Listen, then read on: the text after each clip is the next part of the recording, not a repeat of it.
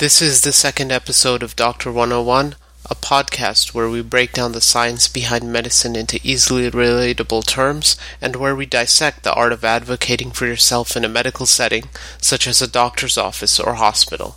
I'm Dr. Rahman, CEO and Chairman at Rode, and as you can tell by the title, today's podcast is about high blood pressure. As we go through the topic, I want you to not only appreciate the severity of high blood pressure, but also realize that because it is such a common condition, much research and time and effort has gone into treating high blood pressure, and that's why there's a lot of hope in keeping blood pressures under control. So let's sit back and relax, or if you're jogging or driving to work, or wherever you may be listening, and learn about high blood pressure. High blood pressure constant over a period of time is referred to as hypertension, which when broken down literally means hyper, meaning over or beyond, and tension, meaning stretching or straining. Here we have overstraining and stretching of blood vessels due to high pressure of blood traveling through these vessels. According to the CDC, 1 in 3 adults in the United States, or approximately 75 million people, have high blood pressure, and only about half of these individuals have their pressures under control. As we said about diabetes in the first episode, hypertension is also becoming more and more prevalent in the adolescent and pediatric populations.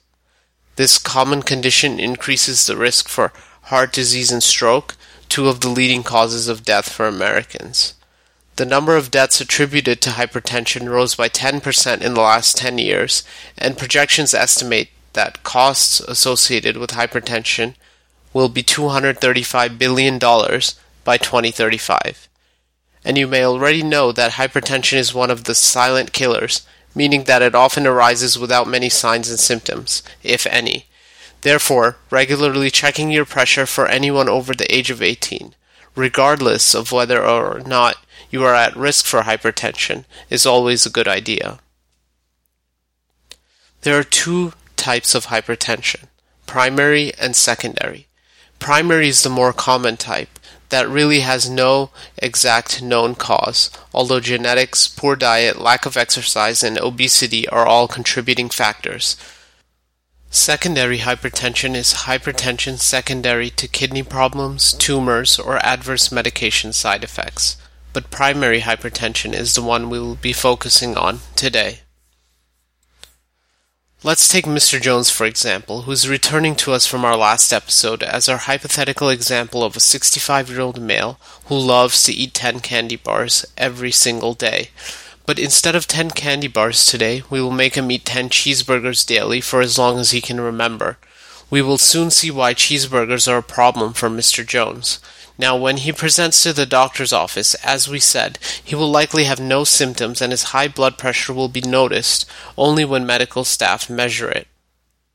However, those with high blood pressure do sometimes present with symptoms, and when they do, they may complain of pounding headaches, confusion and dizziness, vision changes, chest pain, palpitations, or feelings of an irregular heartbeat or a heartbeat that is pounding out of the chest, and abnormal pulsations felt in the head or neck region. There are many conditions that may present with these symptoms, so our job here, like with any other condition, is to rule everything else out, and thereby rule in hypertension in this case. This is done by the clinician as they ask questions to get more information about the history of the symptoms they are presenting to the office with. This brings us one step closer to a hypertension diagnosis, but what exactly constitutes a diagnosis of hypertension? This is easy. We just have to look at the blood pressure measurements. Usually, at least 2 different measurements are taken on separate visits at least 2 weeks apart when the patient is in a relaxed state. So if Mr. Jones says that he checked his pressure right after yelling at his cat, and it was really high, this certainly does not constitute as hypertension. And I'll repeat, to make a diagnosis we need at least 2 different measurements taken on 2 separate visits when the patient is in a relaxed state. Taking 2 different measurements separately helps account for normal blood pressure fluctuations throughout the day, and a patient's relaxed state is crucial because there's something known as white coat hypertension. White coat hypertension happens most commonly when the patient is anxious to come see their doctor, which may be exacerbated by something in their personal lives like a recent death in their family or expecting a cancer biopsy result which raises the blood pressure, not because of hypertension but for an external cause that skews their actual blood pressure reading. Let's move on to how to interpret a blood pressure measurement with a little bit of technical information. You may know that there are two numbers involved, a top number and a bottom number. We also know that the heart can be thought of as a pump that sends oxygenated blood to the rest of the body. The pressure needed to push the blood out of the heart is the systolic number, or the top number. When the blood leaves, the heart needs to be filled up again, and the pressure needed to fill the heart is the diastolic pressure, or the bottom number. The systolic and diastolic pressures are measured in millimeters mercury, and that's just a unit for measuring that we do not need to get into. So for a healthy human being, the normal pressure is less than 120 systolic, the top number, over less than 80 diastolic, the bottom number. Now that we have defined 120 over 80 as normal, or those who simply need a follow-up once a year, let's quickly define some more parameters. Elevated blood pressure is up to 130 over 80, or those who require lifestyle modifications including diet and exercise, leading to weight loss.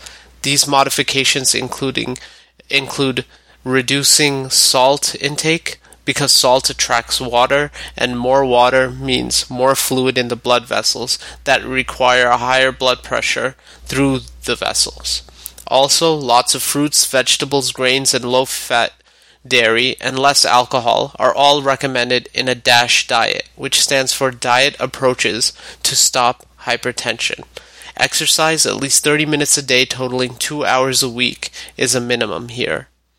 With diet and exercise comes weight loss, which is the most important factor in preventing or reducing hypertension. So those with a pressure of 130 over 80 require these lifestyle modifications and a follow-up in 6 months. Next up is 140 over up to 90, called stage 1 hypertension, who obviously need lifestyle modifications, a follow-up in 1 month, plus adding a pill to those at risk for heart disease. Greater than 140 over greater than 90 is classified as stage 2 hypertension, who must be started on 2 pills immediately with a follow-up in 1 month because the pressure is so high. Keeping accurate blood pressures at home is important in figuring out treatments if they're working as they should. Much higher pressures like those over 220 over 120 are in hypertensive crisis, which require emergency care and IV medications. So just to quickly review, 120 systolic over 90 diastolic is considered a normal blood pressure reading. Elevated pressures are up to 130 over 80. Stage 1 hypertension, 140 over 90. And stage 2 hypertension is greater than 140 over 90. It's worth mentioning that even though 120 over 80 is the normal pressure for a healthy individual, leniency in blood pressure control is given to diabetics, dialysis patients, those who have a propensity to pass out, and patients nearing the end of their lives. We don't want to overburden patients with extra headaches who have enough problems to deal with already. But just to give you an idea, about 70% of the population are controlled with one drug alone, such as a thiazide, and 95% of the population is controlled with 2 medications. Finally, this brings us back to Mr. Jones. You can now see why his 10 daily cheeseburgers are so detrimental to his blood pressure and overall health. As we said, his hypertension will most likely present without any symptoms and will probably be detected on routine examination. His cheeseburgers are very high in sodium, and because salt attracts water, think of when you eat salty potato chips, you are always craving a drink afterwards. More fluid in the body requires a higher pressure, and therefore high blood pressures are seen. He is also at risk for heart disease, which we will cover in detail in the next episode. Weight loss is the most important factor in helping bringing down blood pressure. With so much sodium intake over an extended period of time, we can see and expect his pressures to be high, and will likely need at least one or more medications to bring his pressure under control. Much like how high pressures from a water pump can cause damage to the pipes supplying the water, you can imagine how much damage hypertension can cause to arteries and organs, which are very fragile. By now, hopefully you have a better understanding of how blood pressures work, and how and when to treat. Before we end, your feedback is very important to me, and if you're enjoying this, please don't forget to rate and subscribe this podcast. Also, I'm happy to take your questions on Twitter at AskDoctor101 or email me at askdr101@gmail.com. I just have a short message from our sponsor, Dr. Dermacare, a skincare clinic for your skincare needs, including microdermabrasion, permanent hair removal, chemical peels, dermaplaning, and so much more. They're located in Peekskill, New York. Open by walk-ins or appointments. Call 877-266-0300. That's 877-266-0300 today for more information and schedule an appointment. Thanks for listening.